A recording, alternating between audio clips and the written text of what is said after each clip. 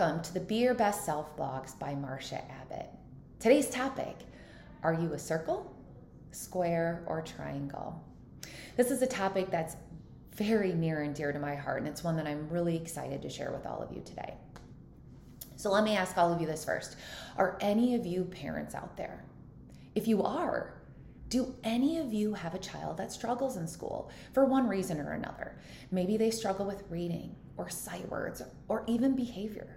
And whenever you talk to other parent friends of yours or hear from your child's teacher, you get the impression that your child is the only one that isn't fitting in like the rest of the children do at school.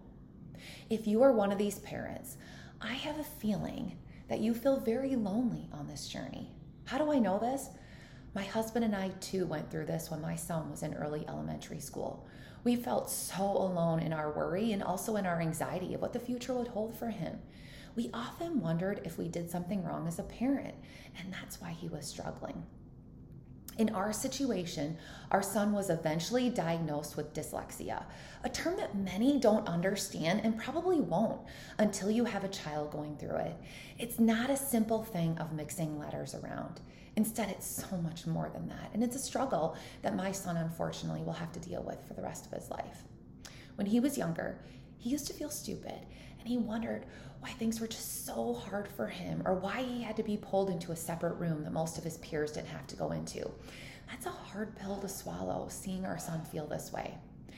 I knew right then and there I had to change my son's perception. I had to explain to him all about the circles, squares, and triangles. You see, while the education system is a great thing in our country, it's not perfect.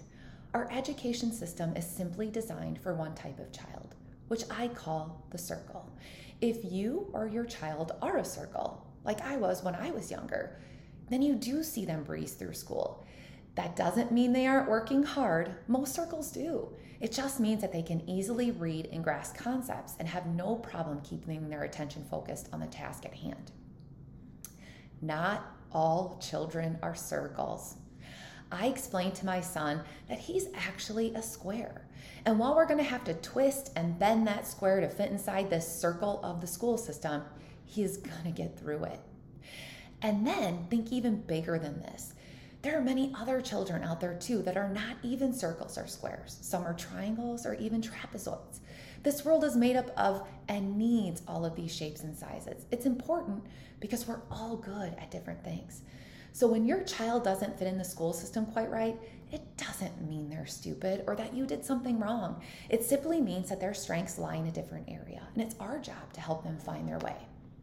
If you look at history, you'll see that without the other shapes, we may never have had some amazing movies that were produced. We may never have had a smartphone or would have even missed some really great athletes.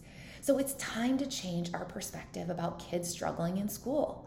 While circles are so important to our world, we can't forget about all those other shapes and how important they are too. And if you are a parent out there who has only circle children, it's important to teach them about the other shapes and how those children are different in a good way. As my son is starting to grow up, he's starting high school next year, here's what I learned that I want to share with all of you parents out there struggling with your children. It's okay to not have a circle child. It's really okay. And it's okay to feel anxiety and frustration. That's just showing that you're a good parent and you're trying your best to help them through this.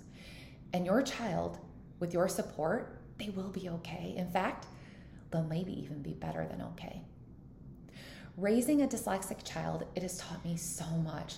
I have come to learn that not only am I honored to be chosen to be the one who gets to raise him, but in so many ways as a circle myself, he has taught me so much more in life than I could ever teach him. So struggling parents out there, remember, you are not alone and you've got this. Your child will really be okay. For those of you struggling with something in life, or again, if you have a topic of interest you'd like for me to talk about, email me at beyourbestselfblog@gmail.com. Let's keep working together to be our very best selves.